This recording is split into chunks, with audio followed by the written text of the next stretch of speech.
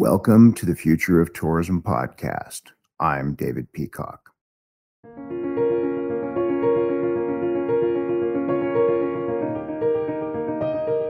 Stop owning your own content. Young leaders are stepping up. Bring everyone to the table and imagine their world anew.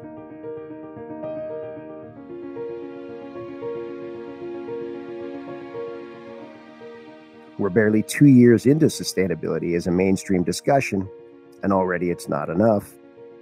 There's a general consensus that destination organizations must focus on regenerative tourism that actually leaves a place better than the traveler or visitor found it. There have only been a few successful regenerative tourism initiatives around the world, but one stands out for me, and it's the Bay of Plenty in New Zealand. As CEO of tourism for the Bay of Plenty, Kristin Dunne has the lived experience of working closely with her community to build a regenerative strategy and implementation for the better part of half a decade. Good morning, Kristin. How are you? Where are you? What's it like? Morena, David. I'm in the beautiful Bay of Plenty, which is on the northeast coast of the New Zealand's North Island. And it's a beautiful sunny day here today. But boy, it's been a mixed bag with the weather. And I think that's making climate change feel very real this year. Yeah, well, as we roll into fall, which I guess is your spring, we're seeing, some great weather as well, but some highly, highly variable and dangerous weather. So if anybody needs a reminder, there it is. Yeah, absolutely. We've got an unseasonable snow at the moment, and then they're forecasting incredible heat for the summer. So definitely a mixed bag. Well, and if you follow the almanac and the Canadian Science Table, they're predicting a quote odd winter here. Yeah, how about that? So listen, you've been gone for a few months. We haven't talked. What have you been doing? Well, we've had a baby, so a beautiful baby girl, Maeve, who's now 8 months old. And it's just been a real pleasure to spend time with her and my other son, Kaylin, who's 9, and be a full-time mum for a while. But back at work now, and lovely to be back speaking with you. Well, totally glad to have you back. So much has happened in I guess 24 to 28 months. I mean, you really you left sort of partway into this. The world has substantially changed. I'm so happy to see that in essence, COVID actually moved the sustainability question forward, put it front and center. But in the middle of all that, it became apparent from all the work and research going on, that's not enough. It's about regenerative tourism, isn't it? Yeah, absolutely. And it's wonderful to see the conversation happening so profoundly and so openly globally. And I think the worldview, the mind shift that needed to happened so much faster because of COVID. And so there's a massive opportunity there. But I agree, regenerative adds those layers to sustainability that are really important to the community as well as to visitors. Well, and that's where you and I first met, is on the community piece. You were working with, I think, Frank Kuipers, and really admire this. I think well ahead of the curve. You were saying, and Frank was saying, was championing this idea. Lots of people were talking about, but championing the idea that tourism serves residents first, or else it shouldn't be. I mean, if it doesn't enrich the lives of citizens, you have to look long and hard at why. And the only way you can enrich their lives is if there's legacy value, and that really means regeneration, doesn't it? Yeah, 100%. Totally converted to that thinking, and I've seen it in action now. So it's really wonderful to see that it does actually work, and community can be part of tourism, and also tourism can be a force for good. So yeah, it's really exciting to know that, to deeply know that, and to be able to now apply that thinking to other places. Well, it's interesting too, because when Bay of Plenty gravitated towards regenerative tourism plan, isn't it interesting? That was the front and center focus. I call it the shiny thing, the bauble, the thing that gets people really excited and in a room. Now we're seeing a lot of other destinations embracing it. It's going to be part of other and different implementations. How you get to regeneration, how you build the networks and the partnerships. It's not always going to be based on a regenerative master plan. It looks like it's going to be layered in with other plans, which makes a lot of sense given the structure of this industry. But I want to come back though, and I really want to talk to you about the lived experience, because regenerative tourism, sustainable tourism, it sounds like a truism, but it's not to be taken lightly. And it's a lot of work, a lot of highs and a lot of lows. Can you give us a précis of Bay of Plenty from the time you're standing on the horizon thinking, what do we do next? And keep it fun and fast, but tell us what it was like. I had no idea what I was getting myself into. I had a deep knowing that this was where we needed to go. And it felt right. It was right for our Indigenous people, which is obviously incredibly important. It was right for our community. It was right for our visitors. And it was right for us as an organisation to switch up our value and purpose. So there was this great synthesis that was just like, tick, tick, tick, tick. This is absolutely... What year was that? 2018. 2018. You've been the CEO at that point for how long? 2 years. 2 years. Okay. And and you were brought in under a mandate of what would the change be and how would you manage it? I take it. I was already within the organization as the head of marketing. Got it. So I applied for and was successful to get the chief executive role.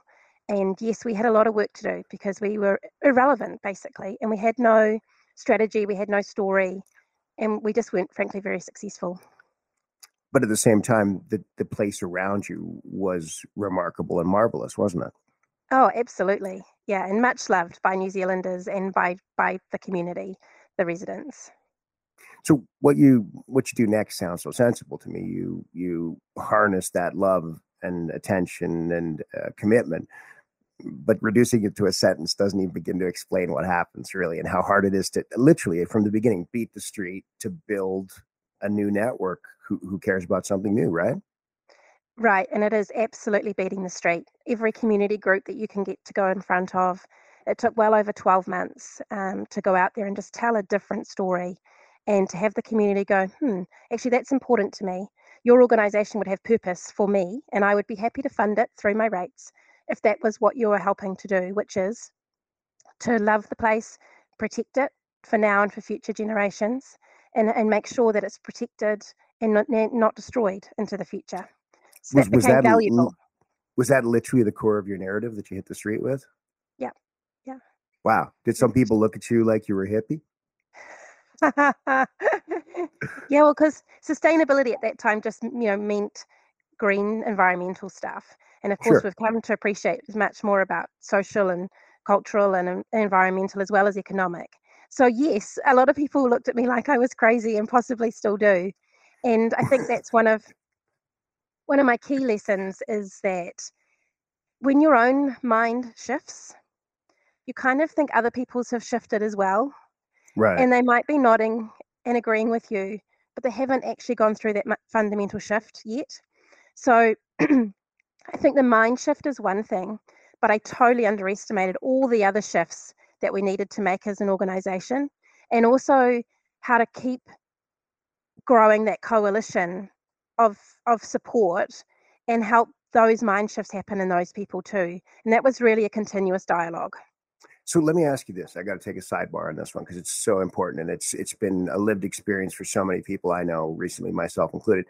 The shift you talk about, that shift when you understand that the single greatest cause we have is regeneration and sustainability, and that actually anything we do fits into it. So it doesn't matter, where you work or what you do, there's things we can do. Had you had that personal shift before you started developing the program? Do you know what? I had it on the very last night of our plan that we had written together with Destination Think at the time. I had it that very night. And No way. the plan that we had written was very based in sustainability. And I was reflecting back on all the community conversations that we'd had.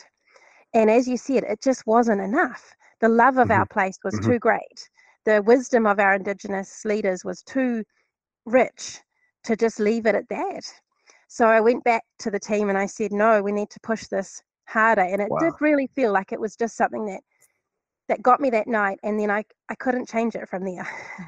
Okay, so that moment, then you have the moment when you sort of jump in the deep end, as I call it. I've sort of had that same feeling in the last 12 months, to say the least.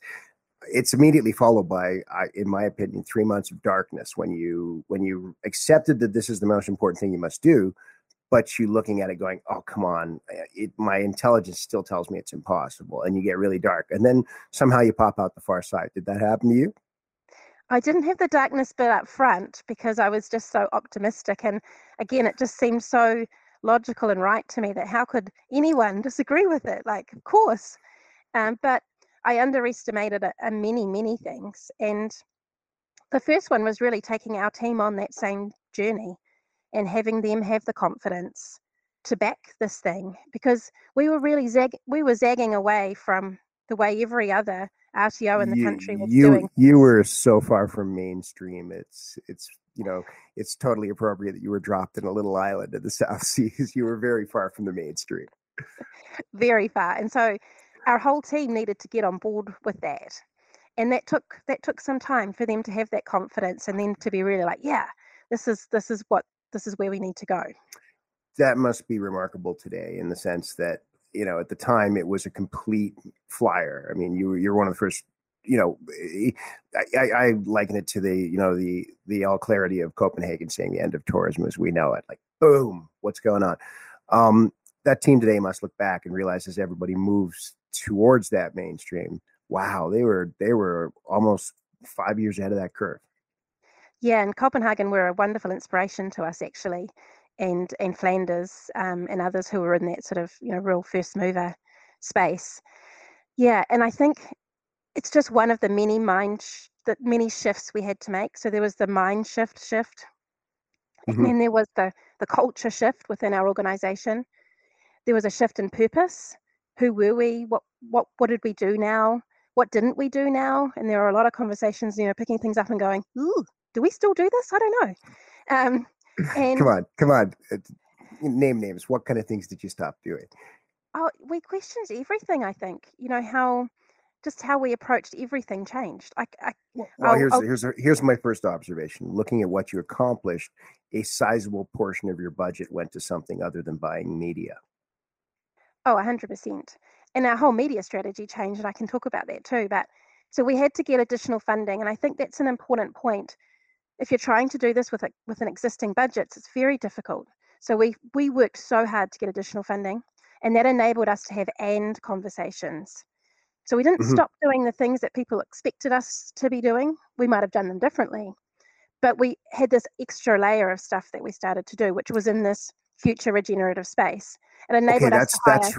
That's really important to this situation right now, where most DMOs find themselves is they can't simply abandon what they've been doing, but they need to take this on. So I think there's really some good wisdom in here. I'll let you keep going, but I just want to underline that. Go on. Yeah, so it's an and, not a or conversation. And you have to be very bifocal or maybe trifocal, so keep your eye on today and what's needed by the industry. And, especially at the moment, post-COVID, the industry's so struggling, and it's very difficult to have conversations with them about the future when they're just trying to keep the lights on and keep going. So they need the support of the DMO to ensure sustainable growth again. Economic growth is an important part of this. But then you need to be also looking out much further. So into this, the extra layers of destination management, and also especially if you're going to have a regenerative lens on it. And, it's wonderful when you're thinking about a place and protecting it for future generations. That gives you such a bigger time span to be thinking of. So I think one of the challenges for a team who's going through this change process is to be thinking here and now, next 12 months, and then much, much further out. Okay, how much is much further? Say it. Oh, gosh. If you, our Maori elders would tell us 500 years. Wow. Yeah. I mean, and our Indigenous peers here in Canada tell us 7 generations front and back, for sure, to the very least. Interesting how mystical and ethereal that seemed 4 years ago, and how incredibly intelligent and thoughtful it seems today. Right. And I really give all credit to our Maori people who I was able to listen to, because they explained to me what protection of place and people was long before I found the term regeneration. Wow. So I found regeneration almost as a Western explanation for this very wise, innate wisdom that I think all Indigenous people have. So if you can go to source within your country and you can go and talk to your First People, then that you will understand regeneration better than anything you'll ever read. Can I ask you this? That initial movement towards First People and tourism, it's very awkward here in Canada right now. We're in the middle of the throes of a reconciliation that is in name only at this point. And I don't mean to cast aspersions on anybody's effort, but that's the truth. Was that immediately receptive? Was it hard to make, that connection to begin with? How does that work? Yeah, so I was at a conference and one of the politicians actually said that cultural tourism in New Zealand should not be a value-added thing. It shouldn't be something that's done on the side. It is our tourism proposition. And I thought, well, it was a light bulb moment. I was like, yeah, that is Oh, so true. Why is it on the side in my place? In my place, why is it on the side? Why do we not see these cultural experiences? And so we hired a wonderful, wonderful person, Simon Phillips, and he came and he helped build those relationships. He opened the doors for us and he built the relationships and he built trust. And it took time. It took time for us to become a trusted, hmm. um, I guess, organization, and then, hopefully eventually a partner. And we got to share what value could tourism add to our iwi, to our hapu in the Bay of Plenty. How could we Can you work can together to build can you that tell value? us can you tell us what iwi and hapu is, please? Oh, yeah, sure. So basically, tribe and family whānau. So um, iwi is made up of many hapu, Yeah. many family groupings, and then hapu is the smaller kind of, I guess, part of that. All All right. equally So important. all equally important. Yes. If the pebbles go away, the foundation crumbles. Right. There it is. Okay. So in there, knowing that we're in the midst of a very rapid adoption of sustainability as a imperative, all sorts of activity going on, lots of great people out there doing great work, lots of other work that's not as great in greenwashing, but knowing now that it's, there will be places that take regeneration as their core theme of their destination master plan. Then there'll be other places that are far more practical and work it in. What do you want to share with people? And let's put your hat on. You've been an international tourism destination development consultant in under a number of auspices, including Miles. What would you share with destination organizations right now as they make that transition everywhere in the world, from urban and central places like Australian and American big cities, right through to some of the more pristine and preservable or unpreservable, who knows, destinations? What would you share? So probably three key things. One is it has to be authentic and genuine. Don't do this to be competitive. Mhm. And competitiveness in tourism is really a nonsense. We should be open source. Each place has a value and a benefit and a set of values and a community that is rich and differentiated from each other. So we really don't need to compete if we understand who we are as a place and who our people are, and we're genuinely projecting that into the world. So that's the first thing. Have to have really genuine intent and love for your place and the community and wanting to see that protected for future generations. And then the other two things that I think are quite powerful is the type of leader that you need to be. And there's sort of a set of values, I guess, around that, and the leadership that you need to create within your place and following the same themes. And then all these shifts that you need to make once your mind has shifted. There's a lot of others. So, So I think I can define those, but I think going into it, it's really important for governors, boards, councils, the leadership team to understand this is not a shift in name only. This is not just something you can write on a page. You have to be prepared to fundamentally shift everything about your organization and what you do. when you looked at organization pre-plan and post-plan, just articulate. I mean, you've already talked about it. It's a mind shift. But what is the mind shift? I think that's the shift of going, hang on, stop. Everything we're doing here needs to be different. What that difference looks like is hard to predict. But now when I kind of look back, long cast back, I saw that we shifted everything. So we shifted our role and purpose as an organization. We shifted our organizational culture. We shifted our power. It wasn't about us as a DMO. Like we had this conversation. Perfect. The world is turning, like we're not making it turn. So shift of power from us as an organization into the community and into the industry. And then I guess it's a shift in organizational structure. We put resources into different places. We had different roles. We hired new roles, destination developers, researchers. We hired partnership manager. We just had an importance on a whole different range of skill sets, as well as what we did before. I imagine and as well as what you did before, which was great content, but I mean, imagine your role as a curator versus a progenitor of content became really important, right? 100%. And we talked in the last podcast about the passion groups that we started within the community and the industry. And all power to them. They've just done incredible work, and they've become this self-fulfilling, self-energizing group of people who have a real passion for that area of our DNA, and they're regenerating it for the future. And it's a wonderful thing to see in action. Well, and I'm loving the development of models. We talk about the Bay of Plenty all the time, but we also talk about lots of other examples around the world that are happening in pockets of great stuff. And on that front, I'm going to say to you, you've been able to scan for a number of years. What else do you see going on that you're really enamored with, that you can point other people to? Say, hey, if you want to read about some great stuff, or if you want to think about people who are doing great work, what would come to mind?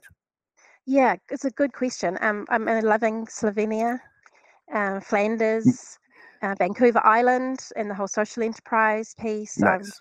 I'm wanting to get there. I think the Netherlands is doing great work. Scotland is doing great work. Glasgow within that, Travel Oregon, and others in that space. There's a really interesting project in Tasmania called Flinders Island, and they've been doing some very deep regenerative work there. So there's pockets of awesome. What's interesting about Tasmania? Tell me a little more. It's an island off Tasmania. I know what it is. Yeah. No, what's interesting about the project? Oh yeah, so this is an island off Tasmania, so it's an island off an island, and no way. Very, very traditional, authentic community, and to be able to have a conversation there about what tourism looks like has had the people running that project have literally moved onto the island. Really? And they've had to become accepted not just as a consultant, but as a local, so that they can say that they truly understand what it is to live there and to protect it. Wow. Yeah, very deep conversations before they're able to get into action. And I think that's the thing. And I know that my good friend Anna Pollock struggles with this sometimes. As an industry, we try and make a plan. We try and put it in boxes, and we try and put targets against it. And regenerative is so much more self-organizing than that. And the role of the DMO is to spark the thinking and to be the catalyst, to bring people together and to be the catalyst for things, not to be the controller of it. Yes. And I think that's a really important point. Well, and then back to the context of practicality. You're an early adopter in this field and working in the same edge of that quilt, so to speak, for a number of years as well. As we move from the mainstream into regeneration and sustainability as a first step, even, I think you pointed out very well at the beginning of this, you didn't, as much as you changed everything in 5 years at BOP, at first you also preserved a bunch of infrastructure that you had because there were expectations. That's the kind of rollout we're going to see in most destinations. They have intact structures and partners, and they're going to shift and they're going to turn. Some of them are going to have the luxury of a place that says, no, we want net new. And I'm getting to work with a couple of those in Canada right now who are out of the pandemic into new ownership models and starting to talk about net new. That's really fun. But the practical approach works. My underlining point would be, you can't build a network of stakeholders fast enough. to help you. The one thing we don't have as destination organizations, as much as we like to pretend we've got great stakeholders, it's a really, really shallow kind of engagement for the most part, considering what we're talking about here today, isn't it? Yeah, it's just so concerning, isn't it? Because tourism is so valuable to a place and its people, and it can be so much more. And we just don't invest in it appropriately. And then the governance of it, as you say, generally changes every 3 years. So you've got to have these conversations, and you have them over and over and over again. And some people are going to get it and some people aren't. But without that, as you say, that coalition, it's very difficult to move forward. And really, towards the end of my time at the Bay of Plenty, that's what I realised is the Bay of Plenty was never going to be successful unless this shift happened much more broadly. We had to become a small fish in a much bigger pond, and not be out there kind of flip-flopping along on our own almost. And so I've been really pleased that I've been able to work with Regional Tourism New Zealand on a professional development program, and that was all Excellent. about trying to lift the tide of our awesome marketers and managers who work within tourism to have the same mind shift that that we had, and therefore we start to see leadership in action rather than just sort of thought leadership. Well, and I'm encouraged and excited that you take that thinking on the road, because, as I said, the Bay of Plenty has sparked a lot of conversations around the world, many, many more than you'll ever know. You're like a baseball trading card. You don't know anybody who's looking at you at a given point in time, and that's a great thing. And I'm really encouraged to see all of this starting to move towards programs and systems, because frankly, we need that. We need that in order for adoption quickly, and not just because we want to be successful as DMOs, but back to the sustainability question. The other sad reality is tick, tick, tick, tick, tick. We don't have forever to do this. Yeah, right. Yeah. Yes, and that is my current kind of thing too, is that the urgency isn't there. And so I think we have a way of taking regenerative tourism and making it implementable Mm-hmm. within a DMO or an RTO, and it hopefully protects the great wisdom that regenerative tourism has come from, and the I guess the people who have really truly deeply understood it as a concept, but also moves into this practical sense of, how do I actually implement this? What does this look like in practical terms? And I think for me, it's about place making, place sharing, place keeping are all really important aspects of it, and having a regenerative lens across those things. But then a lot of it's about leadership and the type of leader that you need to be, but also you need around you. And then understanding up front all the shifts your organization is going to need to go through, because it fundamentally changed our marketing as well. It changed how we put ourselves out in the world to be much more authentic. We were telling much more authentic stories. The DMO got out of the way, actually, and we just let the passion of the resident talk to the passion of the visitor, and where that passion meets, that's where the transformation happens. It changed how we marketed. So we were trying to find like passions to match the passion of our community to the passion of our visitor. And so the channels that we used were entirely different. So yeah, I couldn't underestimate just how valuable it would have been to me if I'd understood all those shifts up front. Like, hey guys, we've got this idea, and it's going to mean we're going to do all of these things. It would have freaked everybody out, but we did it sort of by osmosis and learning, and it would have been helpful to know just how, as you said, just how extremely difficult that was.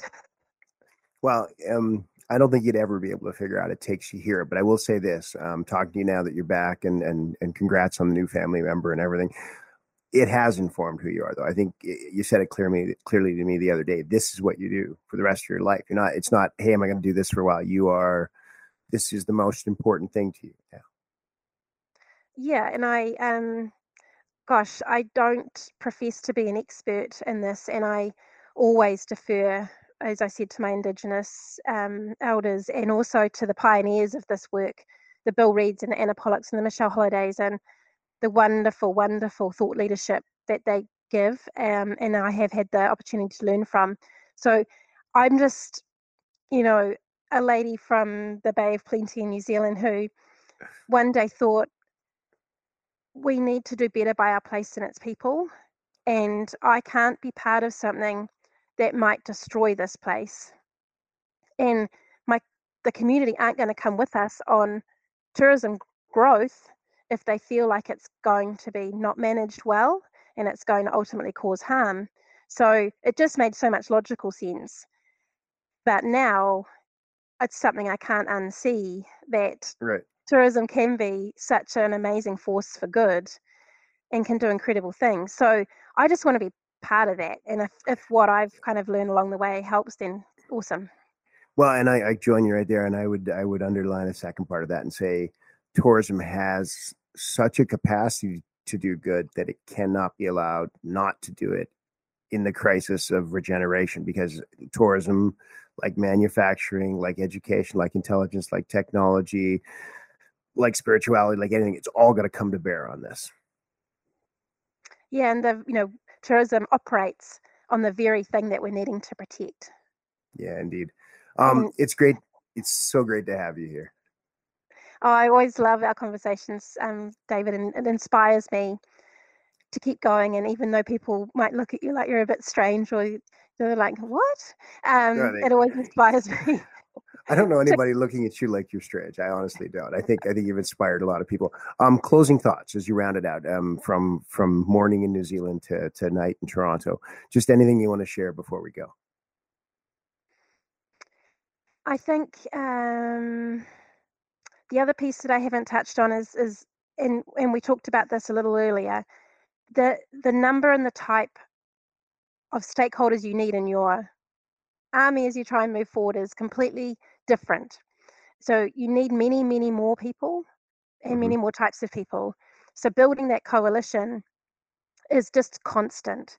And I know from the team at the Bay of Plenty that the amount of time that they're spending on stakeholder engagement is, quadrupled. We've gone beyond having just sort of me and a partnerships manager trying to do that to it really being a huge part of everyone's roles.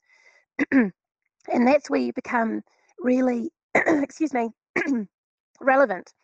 And you can you're joining the agendas of other important groups within the system. And so I would just say that is a job that's never done. And as we talked about, because politicians tend to change every few years, other governors change every few years, you've got to be constantly trying to make sure that you are connected on this conversation and that people are willing to step in and to do this thing. And I think that's probably been my biggest lesson, as I thought we had more of a coalition than we did at the governance level. But also we had a very strong community-based initiatives. And so I'm hoping that there's enough life in those that will continue to drive the direction forward. Does that make sense? It makes perfect sense. Going through a version of that in a different destination we're working with, which we summed it up last week, is, okay, we always nurture the network. This network was nurtured too much in the people, not the positions, or in the positions and not the people. So yeah, I think the hardest challenge we have, I totally concur with you on this one, is we must build those networks, but then we got to constantly nurture them. These are not perpetual motion things. They need a little bit of assistance to maintain to overcome friction, as the saying goes. Yeah, definitely agree. Totally agree with you. Thanks for that. All right. It's great to see you. Hopefully we'll see you in person. I don't think that'll be till the spring, if I've crossed my fingers and hope to fly. Would like to go mountain biking in New Zealand, but we'll see. Oh, please. Yeah, no, definitely do that. And make sure you come and have dinner with the family when you do. We're very close to one of the best mountain biking areas in New Zealand, Rotorua.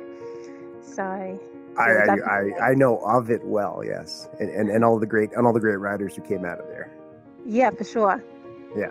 Cool. All right. Well, listen, it's been great. Thanks. We'll touch base again. And we'll see you hopefully on dry land. Okay. Thanks, David. Have a great day.